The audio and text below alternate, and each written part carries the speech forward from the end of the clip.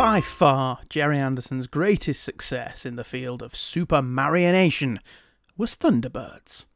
Following the adventures of the Tracy family, an independently wealthy band of do-gooders led by the philanthropic father Jeff, the Thunderbirds are based out of an island in the middle of the Mediterranean, from which they operate International Rescue, a non-profit, non-politically affiliated group who perform daring feats of stunning bravery whenever somebody, somewhere, is in dire straits.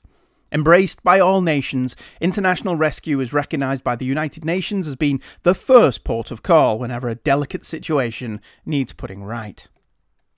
The idea for Thunderbirds came when Gerry was watching the television coverage of a mining disaster in West Germany, and he mused why the world didn't have a team of people, based all over the world, who could leap into action whenever such a disaster occurred. Unlike Anderson's other series, this kinda gentler premise was just what Gerry was looking for as he tried to transition away from kid shows and into family entertainment. Gerry's brother was stationed at an Air Force base in Arizona, where he was an extra in a movie called The Thunderbirds, thus giving this project its name. The idea was that Thunderbirds would not simply be a Saturday morning or afternoon show, but a prime-time entertainment series aimed at the entire family. Originally conceived like all the other Anderson shows as a half-hour adventure series, Moneyman Lou Grade watched the first episode, Trapped in the Sky, and demanded that it be upgraded to an hour, allegedly stating that this wasn't a TV show, but was almost theatrical. As such, he felt he could better sell an hour-long show to American network television, and this would put them in a better position to procure a prime-time slot.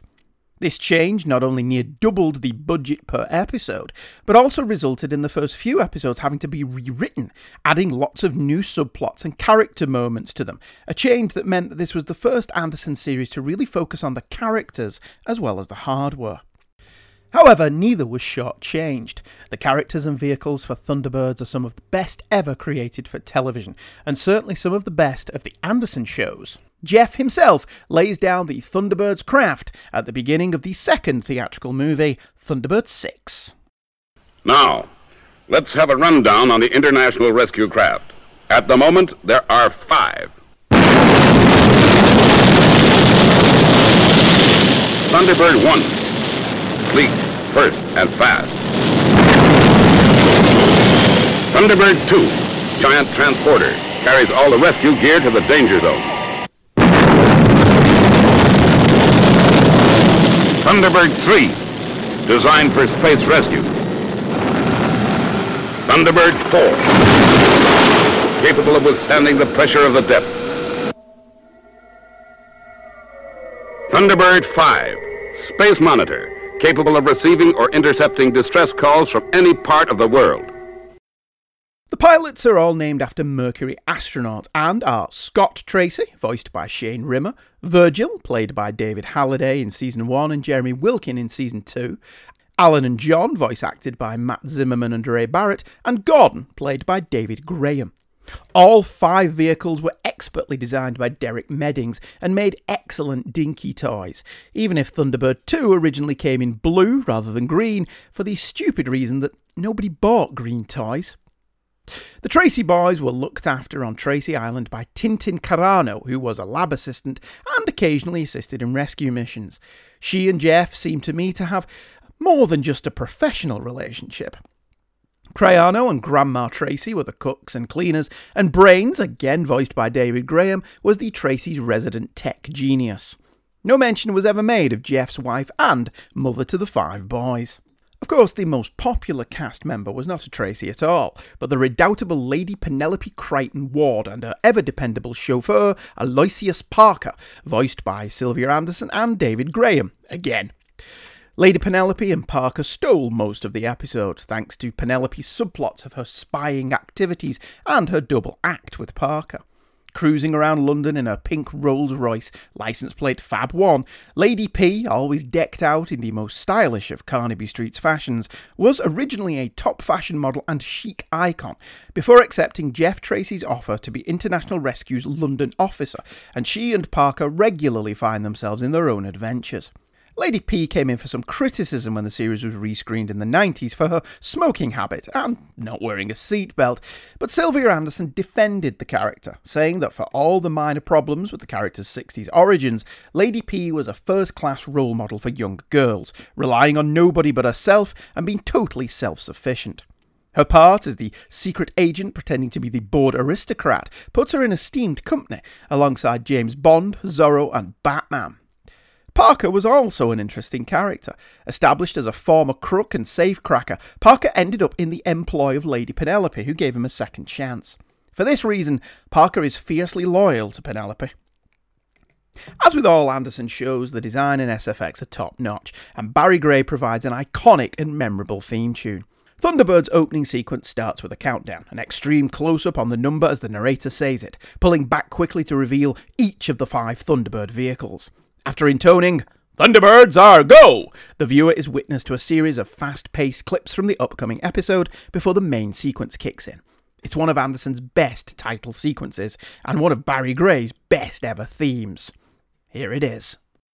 5, 4, 3, 2, 1.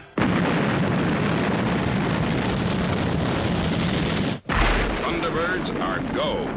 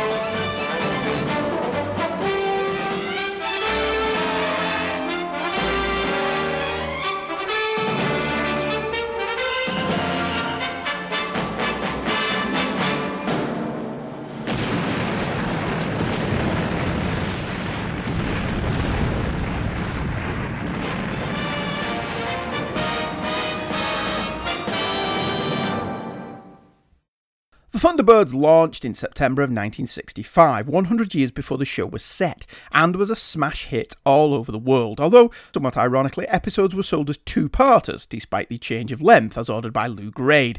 This was possibly due to the success of Batman. As mentioned, Grade was so impressed by the show, he thought that the cinematic quality Anderson and his team were bringing to the series belonged on the big screen.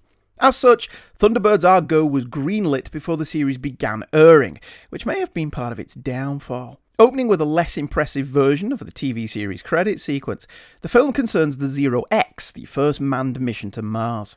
The Zero X suffers a malfunction, which is ruled sabotage, and International Rescue is asked to help out on the second launch, should there be another attempt to scupper the mission. As the launch approaches, International Rescue are able to unmask the saboteur as the Hood, thanks to the work of Lady Penelope and Parker, and the second launch goes off without a hitch. 6 weeks later, the Zero X crew are forced to return to Earth prematurely due to their own stupidity.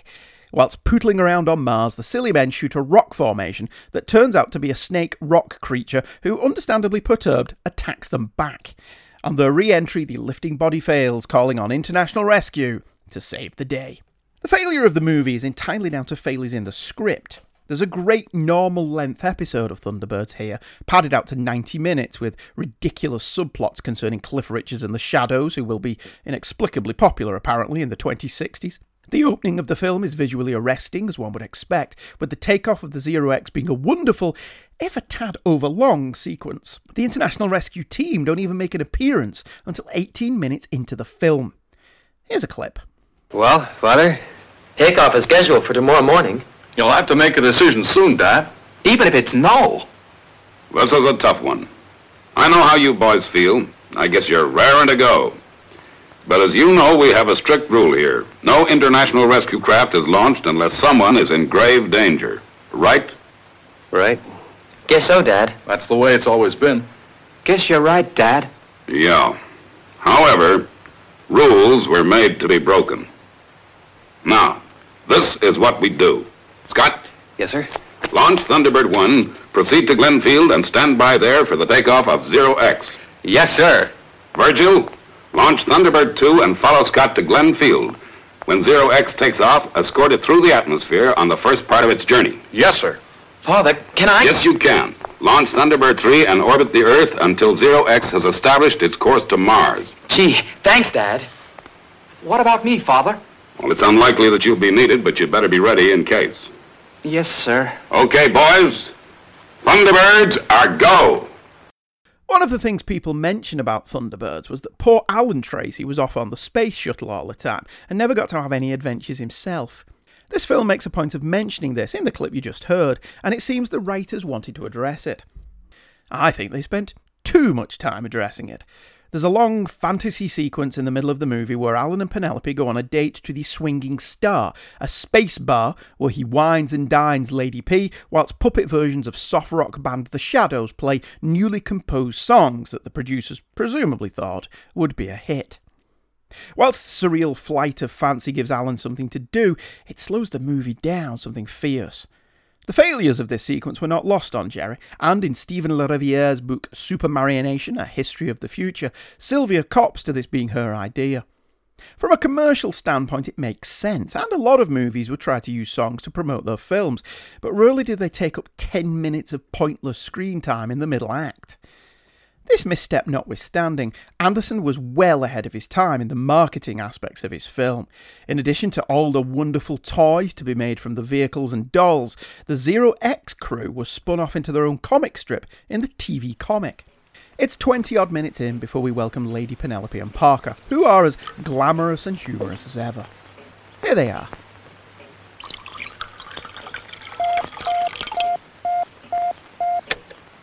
International Rescue, England. Lady Penelope speaking. Hi, Penny. Well, I've made my decision. We're going to oversee the Zero X launch. Thunderbirds 1, 2, and 3 are on their way. I want you to go to the States immediately and ensure that there's no sabotage attempt this time. FAB, Jeff. I'll fly over with Fab 1 right away. Now, I'll need to move around there freely on this type of assignment. Can you pull a few strings your end to see that I get the necessary passes? Will do, Penny. There's a big press conference tomorrow evening. You'll be representing a British magazine. FAB, Jeff. You rang, milady? Yes, Parker. Get out the Rolls-Royce. I'll call the airport. We're taking off for America with Fab 1 immediately. Penelope is really cool here. She identifies the bad guy as Dr. Grant and then Scott unmasks him, but he gets away. Penelope and Parker then zoom after the escaping villain, giving Meddings and his crew a chance to do a pretty cool car chase that fulfills the Anderson brief of cool vehicles doing cool stuff. The villain escapes to a jetty where Fab 1 proceeds to turn into a boat, 10 years before Q Branch would outfit James Bond with the Lotus Esprit. Penelope recognises the villain as the Hood, a regular threat on the TV show, and he escapes to a helicopter. This is a really exciting sequence, action-packed with magnificent effects and model work. Helicopter gunships strafe Fab 1 on the water as we cross-cut to Zero X taking off and Thunderbird 2 helping it on its way. Lady P still has tricks up her sleeve, and using Fab 1's onboard machine guns, Parker blasts the chopper out of the sky. Lady P then has the best, most deadpan line in the film. I don't think there's much point in looking for survivors, Parker. No, milady. Lady Penelope there being as ruthless as she is lovely. Zero X achieves a successful launch second time around, and the International Rescue Boys decide to take a break for the middle of the movie, which is as good a place to go to the toilet as any, because the aforementioned shooting star club scene happens here, wasting screen time on a ridiculous and pointless indulgence. After the great opening and the tense attack on Zero X, in addition to the dream sequence, we're then treated to 5 minutes of the Tracys and their extended family goofing around by the pool. All of this just to tell us the Zero X has landed on Mars. We then get 2 whole minutes of a moon buggy driving across Mars. Yes, the design and sets are gorgeous, but the kids, and this adult, are starting to get a little bit antsy. Getting to the point, finally, the Zero X is forced to flee Mars by Life Gym, but not as we know it. This film is back on track with an exciting and visually impressive set piece with the snake stone creatures opening fire on the Zero X buggy and our astronaut chums fighting back.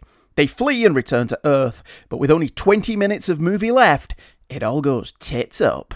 Central Control, this is Zero X. Emergency. We have lost lift body 2 following a collision caused by a fault in our remote radio control unit.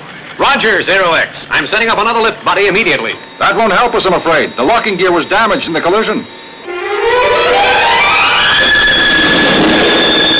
Check on all systems. Show fuel systems go. All control systems go. Remote control radio circuits are dead. Escape unit is... Central Control from Zero X. Escape unit circuits are dead. Okay, John, I get the picture. Continue to monitor their frequency. FAB. Right. Now we gotta move fast. Zero X is coming in on one wing. Due to damage, it's impossible to get another wing attached. She's unable to maintain height and will crash in approximately 30 minutes. The most recent check of the control systems aboard shows that they have an escape unit failure. Unless we can get the crew and passengers out before that aircraft hits the ground, they are all doomed men. Okay, Scott, you know what to do. Take Brains with you. You'll need technical advice. Yes, sir. Okay, Virgil, take Pod 4 with the air-to-air rescue equipment and rendezvous with Zero X. Yes, sir. Alan, Yes, sir. I want you to board the Zero X and fix that hatch. Yes, sir. Father. Yes, Gordon, you'll be needed too. Off you go. Yes, sir. Tintin, I'll want your help. Thunderbirds are go! International Rescue save the day, because of course they do. And again, the movie excels in its suspense, action and gorgeous model work. For the first time, Anderson achieved his dream of a fully fledged movie, and he prepared for it by redesigning all the puppets, models and costumes for the big screen. The result is a wet dream for model and practical fans like myself, and the star of the show is undoubtedly Eric Meddings and his team of technicians, most of whom would go on not only to help Stanley Kubrick on 2001, but have long and illustrious careers with Spielberg, Lucas and on the Bond movies. Thunderbirds Are Go is a quantum leap forward for Anderson and his technicians, but like Star Trek the Motion Picture 12 years later, the producers are so in love with their hardware they sometimes lose sight of the overall picture. As such, the story here isn't really good enough to carry a 90-minute movie, and it isn't different enough from the weekly TV show to justify the big budget treatment or the cost of getting off your arse and going to the cinema. Thunderbirds Are Go is still glorious entertainment though, a true Jerry Anderson adventure that is filled with action and spectacle. Tighten up the midsection and this would be a great 80-minute film, and I don't think it's a creative flop at all. Sadly, it was a commercial flop over that Christmas period, something that surprised all involved who thought they had something here that would rival Bond in mass appeal. United Artists couldn't believe what had happened, and in complete opposition to what normally happens with a flop movie, they greenlit a sequel. Thunderbird 6 was released in the summer of 1968 and made at the same time that Century 21, Anderson's production company, were working on Captain Scarlet and the Mysterons. As such, the models and puppets are again more detailed and refined, reflecting the advances made on the last Thunderbirds feature and that series as well. The plot for this one centres more on Brains, the in-show brainiac who designs and maintains the Thunderbird craft for the Tracys. He has designed a new skyplane called Skyship One for the New World Aircraft Corporation, but now Jeff wants Brains to update the Thunderbirds with a sixth vehicle. This means Brains will miss the launch of Skyship One, but Alan Tracy, Tintin and Lady Penelope will all sub for him. Jeff lets Alan leave in a Tiger Moth biplane, but forbids Tintin from travelling in with him because he's a rampant sexist. Not really, he's just worried that an older vehicle like that just wouldn't hold up. And as I've said, I believe there was more going on between Jeff Tracy and Tintin than the show ever really revealed. Tintin disobeys orders and goes with Alan anyway. The tone of Thunderbird 6 is considerably lighter than Thunderbirds Are Go, with Barry Gray delivering a more whimsical score and the characters acting a little broader than usual to emphasise the laughs. Anyway, the hood is once again after the Thunderbirds designs, and he and his agent steal aboard Skyship One. For me, this is the big weakness of the sequel. The hood is essentially doing exactly the same thing he did in this movie as he did in the last one. Still, there are some gorgeous shots in this film. At one point, an aerial shot shows Thunderbirds 2 and 1 flying above the biplane, which is flying above the road on which Fab 1 is driving, complete with surrounding fields, forests and roads. Granted, there are no other cars on the road, but when you consider that everything in this sequence has to be built from scratch, it's an impressive visual effect. The mayhem level isn't quite up there with Captain Scarlet, but this is still a family movie in which the Hood shoots dead 5 pilots from Skyship 1 so his men can take their place. He then dumps these dead bodies from Skyship 1's hangar bay into the sea. Anderson never skimped on death in his shows. Technology is light years ahead of its time, with characters possessing Apple Watches and phones, although tape recorders are still reel-to-reel. The plot to this one progresses well, with none of the distractions of Thunderbirds Are Go, and once again it's Penelope and Parker who spot the telltale signs that all is not well. Parker and Brains are sadly largely the butt of the jokes, but they still prove their worth. The Hood's plan is to lure Thunderbirds 1 and 2 to a remote location by using key phrases from Penelope's bugged conversations. Penelope, not being a dim bulb, realises what's going on and manages to get word to Scott and Virgil, and they turn the tables by going all Airwolf on the asses of the Hood's men. They blow the place to hell. I didn't think International Rescue did that kind of thing. They then fly out to the Skyship, where there is a gunfight occurring between the Hood's gangsters, Penelope, Alan and Parker. I suspect the violence levels in Captain Scarlet have rubbed off on the Thunderbirds team. Thunderbird 1 and 2 arrive to see the Skyship 1 is on a collision course with a missile site, and it's time for action! The Thunderbirds swoop in to rescue their family, and Anderson's technicians make this worth the wait. This is a great sequence, with Thunderbird 1 and 2 performing daring feats of do as Brains flies to the rescue with the Tiger Moth that Alan flew at the beginning of the film, and the filmmakers do an exceptional job of mixing in model work with real footage of the Tiger Moth airplane. There have been critics of the film who felt the ending was anticlimactic, and the audience clearly expected a more technological Thunderbird 6 than an old model from the Steam Age. But I think this is Anderson and his team being cute and saying that older technology can still have its place. I was a bit more disappointed that the Thunderbird film concluded with a shootout, which didn't feel very Thunderbirds to me. More like, again, Captain Scarlet.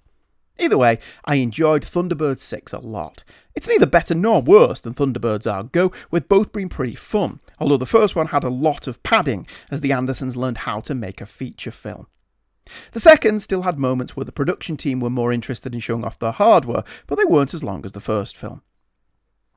The tension builds nicely in its final act, and it's all executed with aplomb.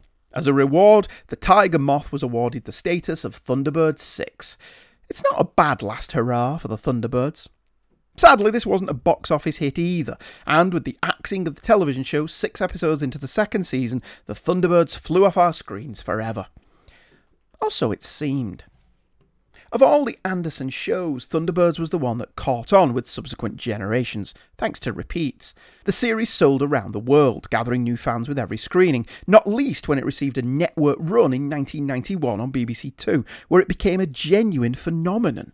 Kids around the country flocked to the screenings, creating a hit out of the show all over again, with incredible viewing figures of over 6 million people, as dads and their kids tuned in once again to the fantastic adventures of International Rescue.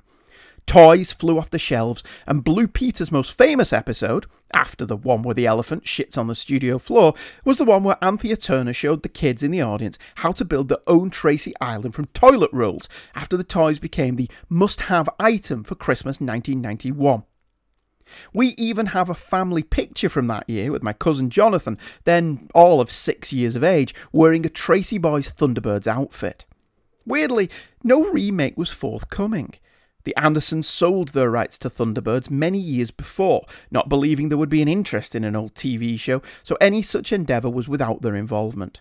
As such, in 2004, it was announced a live-action film version was on the way, but without Gerry Anderson overseeing or having any creative control. Alan Tracy gets a larger slice of the action in the 2004 live-action Thunderbirds film, directed by Commander Riker himself, Jonathan Frakes. Greeted with almost universal disdain, this movie, whilst not great, isn't a massive turd either. The focus is shifted from the Tracy boys to Alan Tracy alone, although he's de-aged to be a teenager and is still in high school. Tintin has also been de-aged to be a contemporary of Alan and is now played by Vanessa Hudgens. There's also a new character, Fermat, the son of Brains, and a character never actually seen in the original show. After a pretty cool title sequence utilising the original theme to great effect, the opening scene has International Rescue saving the day in a very daring fashion. After this, the movie settles down to tell its story. Once again, the Hood, played with no small amount of relish by Ben Kingsley, wants to steal the Thunderbirds and use them to commit bank robberies. The Hood has a vendetta against Jeff Tracy due to his failing to rescue him in a diamond mine collapse. This is the largest misstep in the film.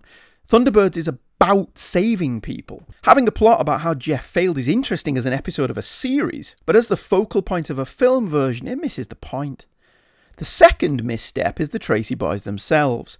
Bill Paxton is suitably wooden and stiff as Jeff, but this is largely due to the horrible dialogue he's given, a mixture of action movie cliches and family soap opera schmaltz that is really terrible. The sons, apart from Alan, are given nothing to do and leave absolutely no impression at all. All of them are bland, handsome and boring and are completely forgettable.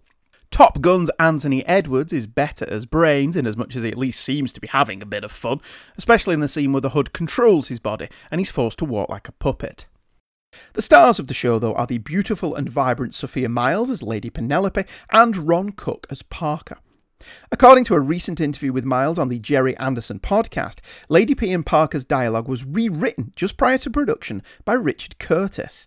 Curtis did this as a favour to Working Title, who had recently produced his first film, 4 Weddings and a Funeral, and this dialogue polish improves the film immensely.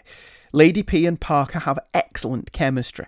Penelope's lines are genuinely amusing in places and delivered wonderfully by Myles, who doesn't channel Sylvia Anderson at all, but instead imbues Penelope with her own charm. Parker has a neat line and admiring glances made in Penelope's direction, implying a little bit of a crush. I swear, the best scenes in the movie are whenever Penelope and Parker are on screen, and if Working Title would have had any brains, they would have done a sequel that was just about those two. Sadly, a sequel was not on the cards, as this was a box office bomb, and it's quite easy to see why. It's not really Thunderbirds. Jerry Anderson hated it, tearing up a substantial cheque from the production company rather than say nice things about the film, especially after he wasn't even consulted on the film when it was in production. Sylvia Anderson, who was consulted, only gave the film glowing reviews, but this didn't seem to affect box office. The film isn't as bad as all that. Jonathan Frakes does a good job with it, and the effects are nice. It desperately wants to be Spy Kids rather than Thunderbirds, though, and this is where it falls down.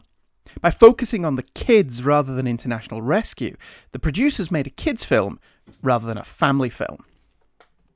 The Thunderbirds legacy continues, however. Jerry gave his blessing to a new CG version of the show before he died, and this debuted on ITV in a prime-time Saturday evening slot on the 4th of April 2015, before settling into a regular slot on CITV.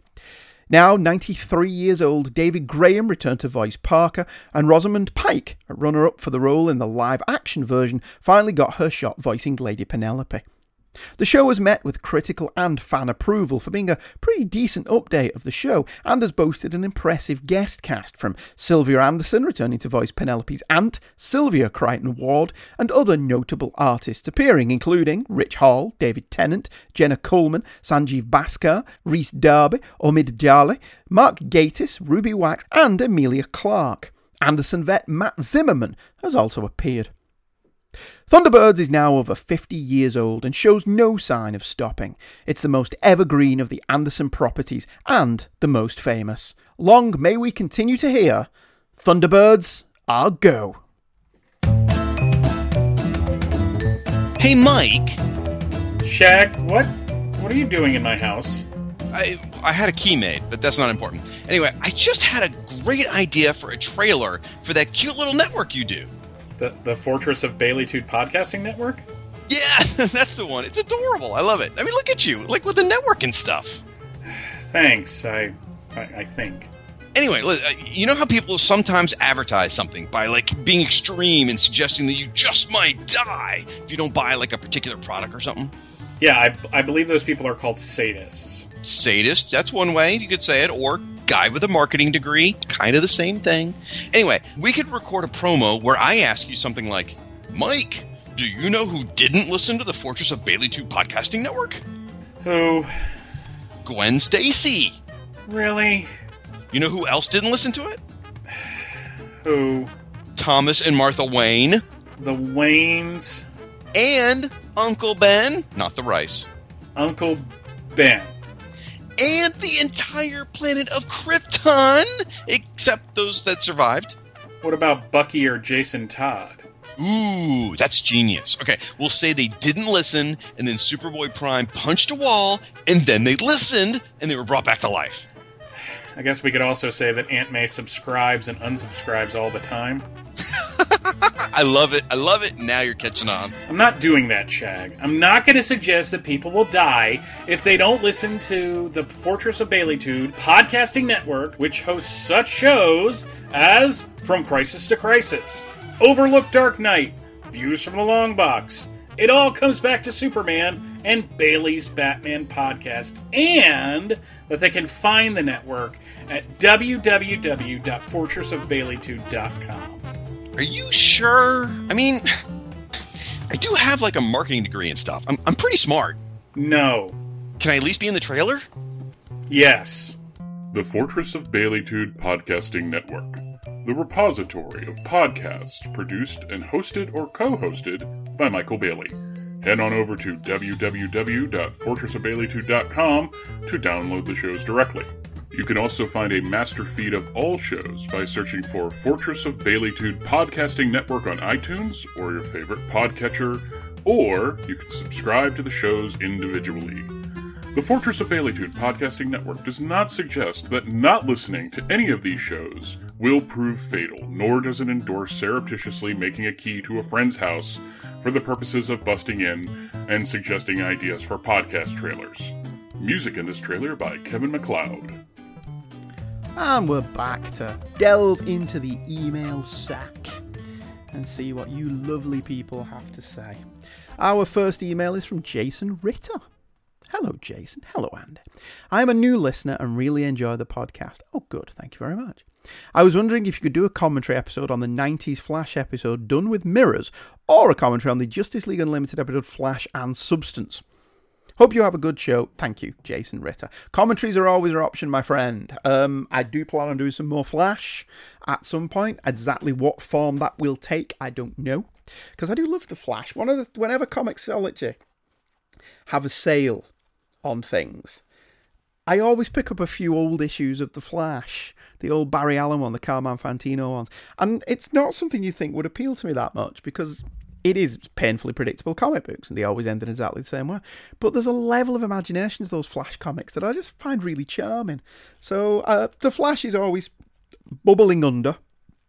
But like I say, exactly how he will bubble to the top, I don't know. Email from Nathaniel Wayne. Nathaniel's emailed in again. Hello, Nathaniel. Hey there, Andy. You alright, mate? It's good to have you back. Still catching up, obviously, and I've gotten to your brand new day coverage. While One More Day is pretty universally despised, I've heard much more divergent opinions on Brand New Day. I'll confess to not having read any of it. I find as I grow older it becomes more and more difficult to get invested in a character and medium that I know is never going to properly end.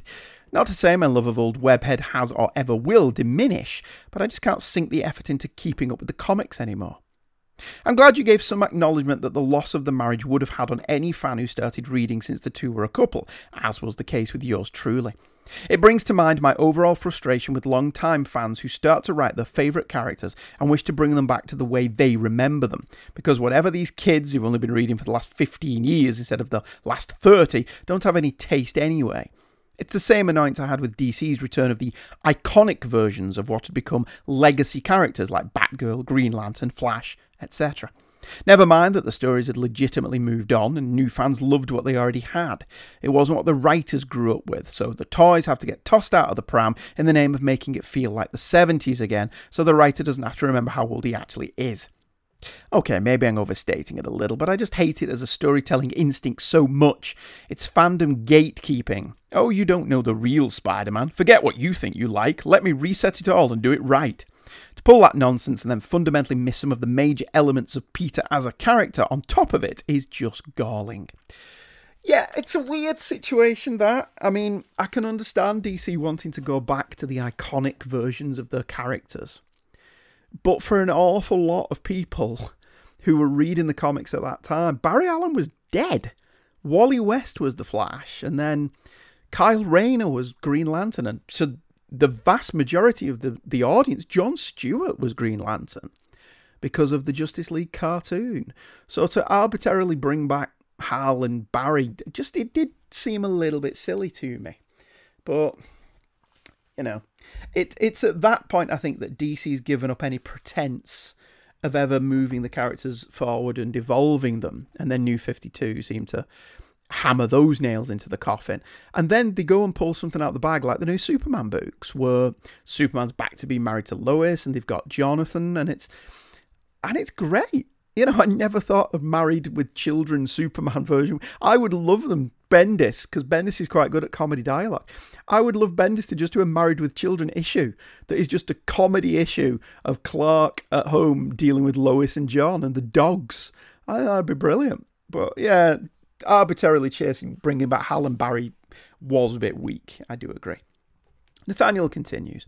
It's funny you mentioned Jackpot, because I'd literally never heard of her until the news broke that Sony is developing a solo movie for the character. No, really, only a couple of days before listening to this episode. They're going to make a Jackpot movie.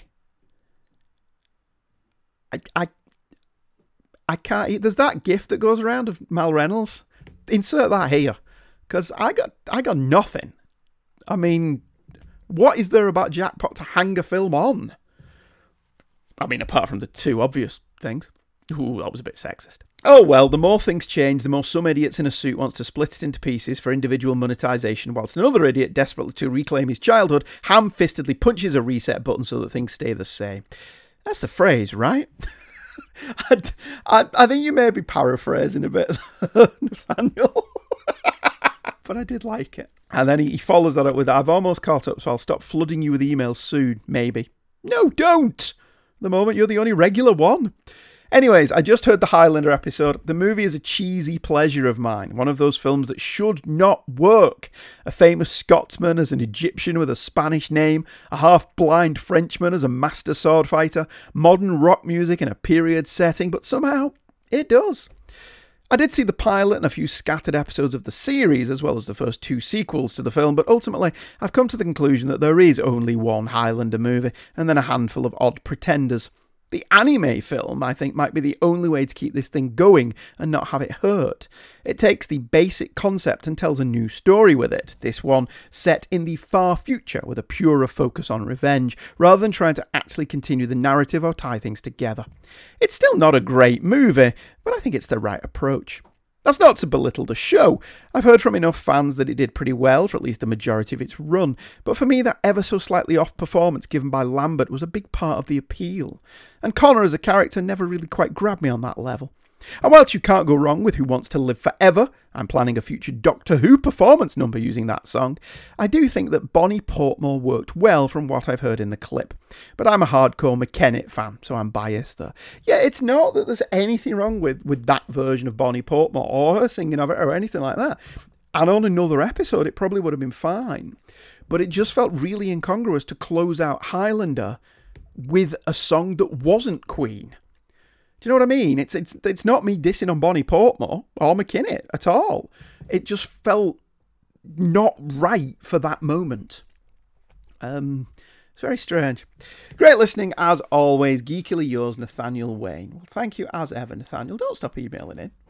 I'm quite depressed if you don't email me. Jason Trenner emailed in, and he loved the covering of various reboots that should or shouldn't be done.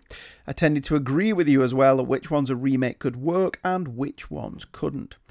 Transformers have been getting reboots and such since the 90s, which the line, being able to change or grow or frankly transform with the times, also has a continuity on the various lines of it is canon in some timeline somewhere. So the franchise didn't need to have all the history dropped like Star Wars, and it counts to some version, unlike all the non-on-screen material of Star Trek. So yes, the Michael Bay films ended up in their own section of the Transformers multiverse, but they could be dropped or stopped, and the Transformers would adapt and grow into something else. Though there is something not quite a reboot or continuation or remake that has happened to various Japanese mecha shows from the 70s onwards.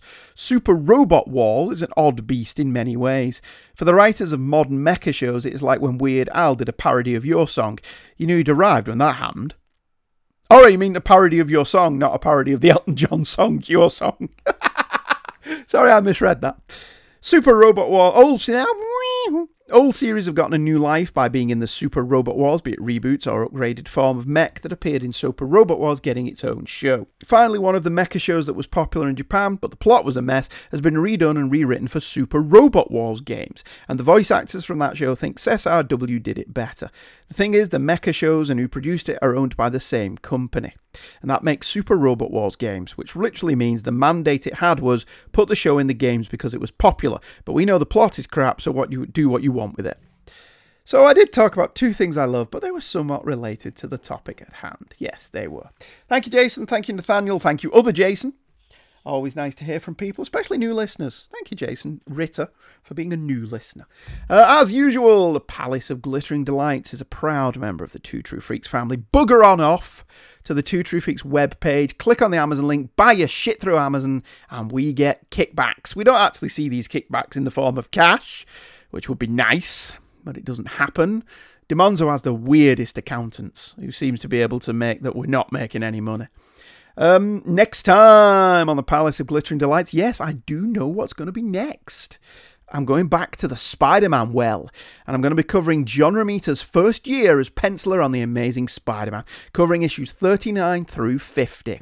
Depending on how long I end up waffling for, that may end up being 2 episodes, but we'll see how it goes. All right then, see you next time. Thanks for listening, and remember, everything's going to be okay. Ta-da. Thunderbirds! Ah! Go!